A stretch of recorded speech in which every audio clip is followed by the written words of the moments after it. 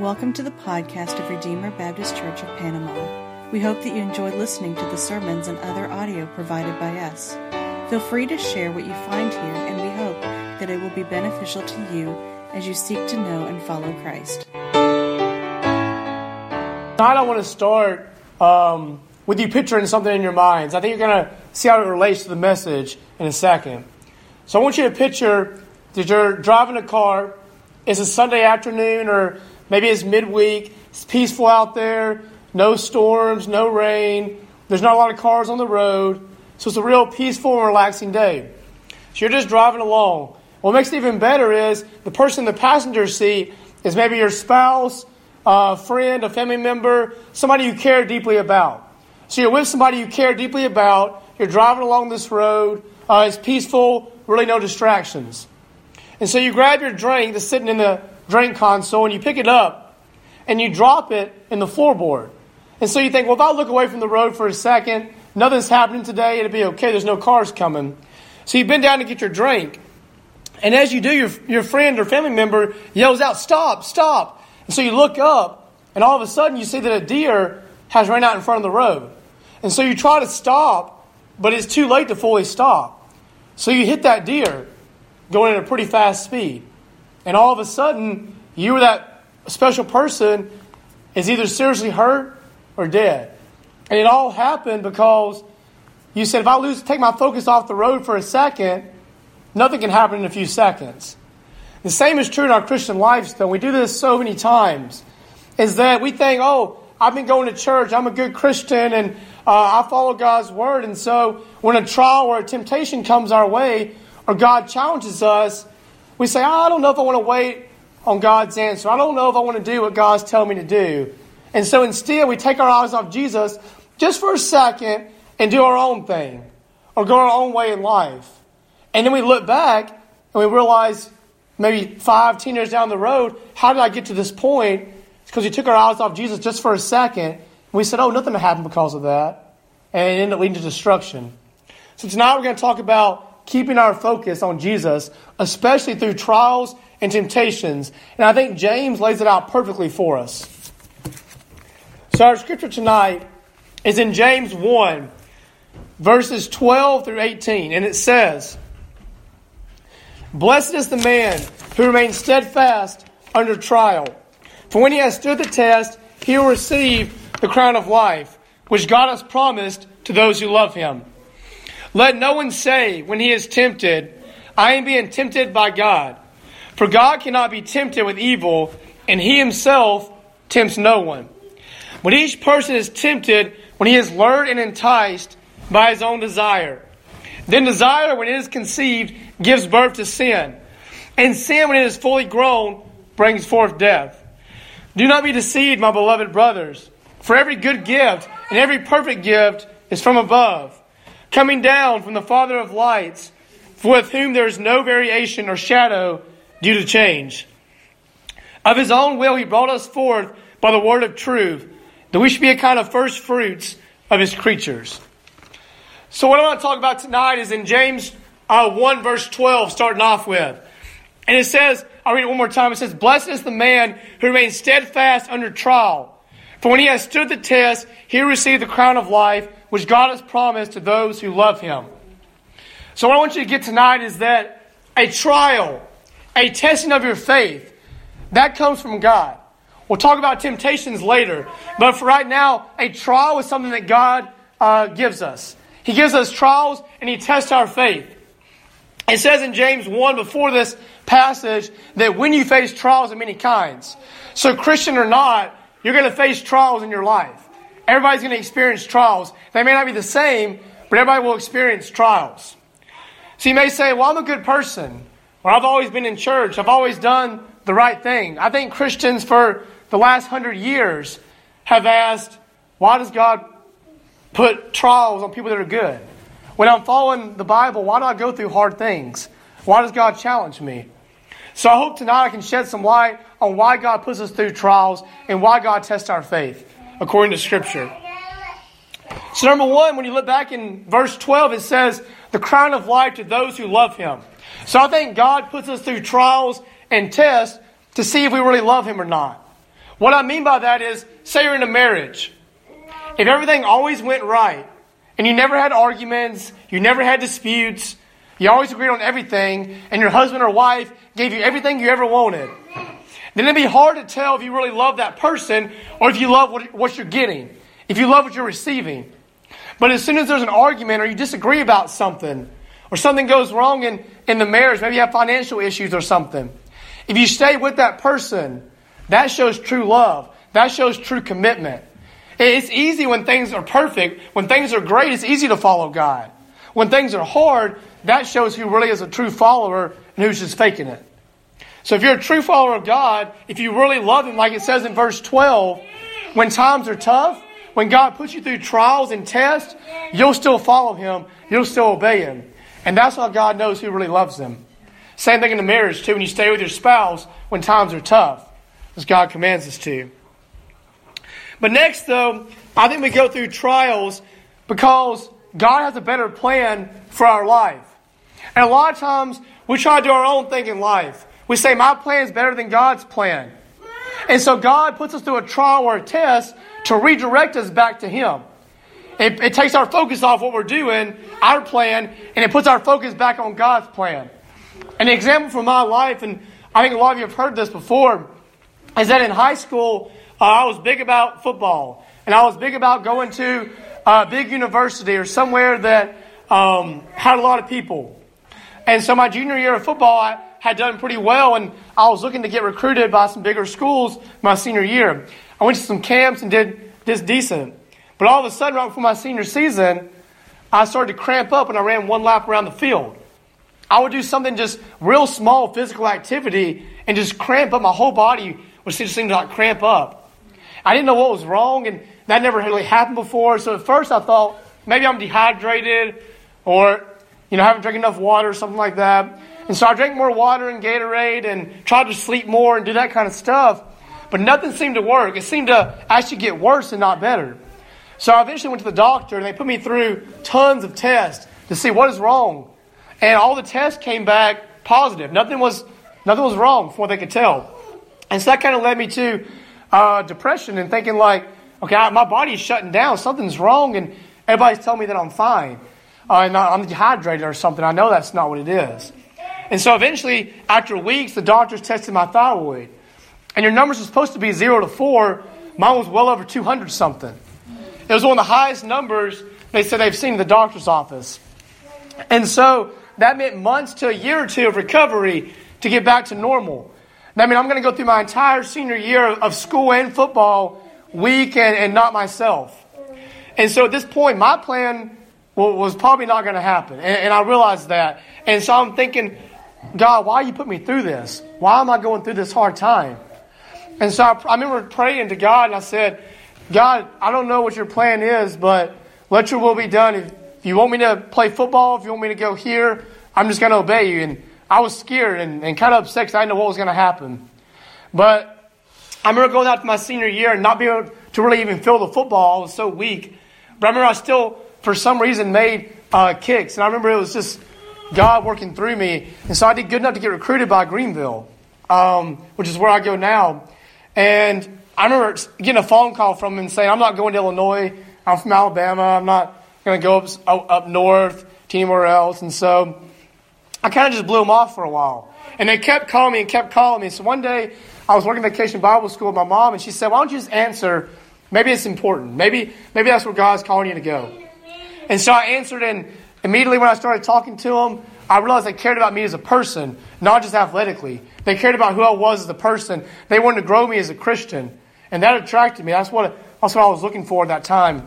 And so I talked to him for weeks and months. And I remember making a list of colleges of where I'm going to go. And I told my parents that I'll mark Greenville off in a second. But let me just mark these off first. And I can never mark them off the list. Something told me, go to Greenville. Attend Greenville. And so I attended Greenville. And I had to say, my plan was to go into sports. And my plan was just to really do sports in college. But because I came to Greenville and God put me through that thyroid condition, if I wouldn't have gone through that, I wouldn't be here right now. And so God put me through that trial, that test, to redirect me to say, hey, your plan is not what I want for you. My plan is greater. And now I've had ministry opportunities in so many areas here and at FCA, and I'm the class chaplain as well. And so those opportunities never would have happened had that thyroid not collapsed my senior year, had I not gone through that trial. So sometimes God puts us through those trials to redirect us back to His plan, because His plan is way better than ours. And now going into ministry, I realize now God's plan for me.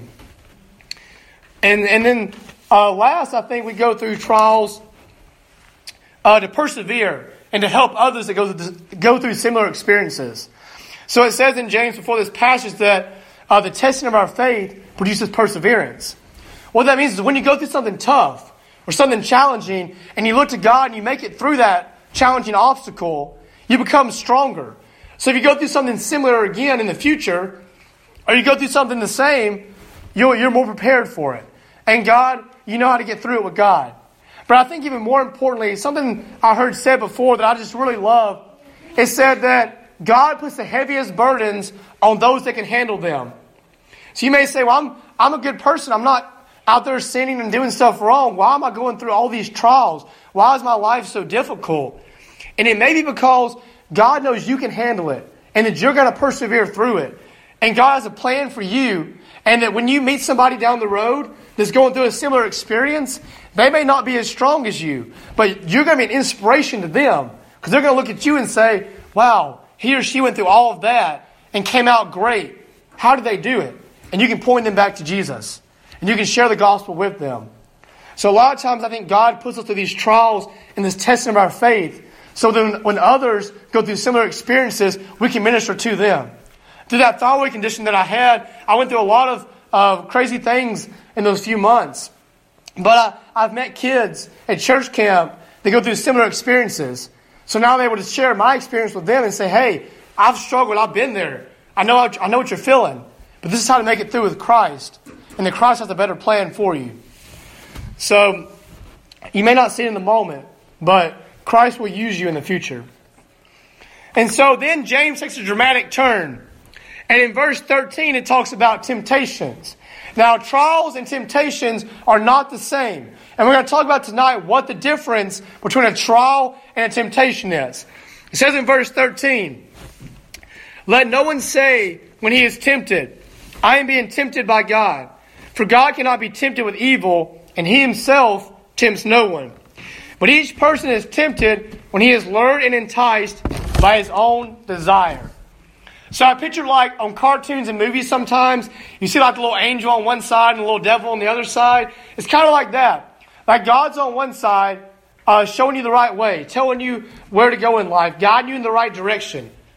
God may put you through hard times and may test your faith, but He will never try to make you sin. There's a difference. You may have financial trouble or something may go wrong, but He's never going to try to make you sin. When you feel that temptation to sin, that comes from your own sinful desire or the devil. And so you have a choice when you have that desire, that thought in your mind, am I going to listen to God and this guiding me in the right direction, or am I going to listen to my own desire, do my own plan, and go this direction? Listen to what the devil's telling me to do. And so one thing I think that helps with this is it's talking about, I think, taking our thoughts captive.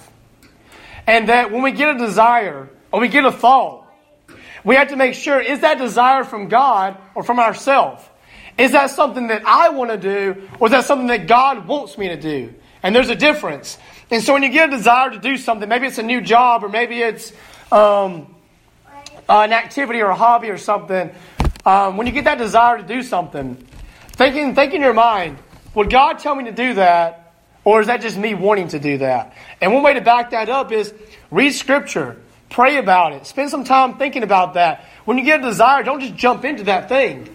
Make sure that desire is from God. Because the devil will put things in your mind that are lies. And the devil will say, hey, this will give you joy. This will give you happiness. And it may give you that in the moment, but it leads to destruction and devastation. God will give you eternal happiness, eternal joy.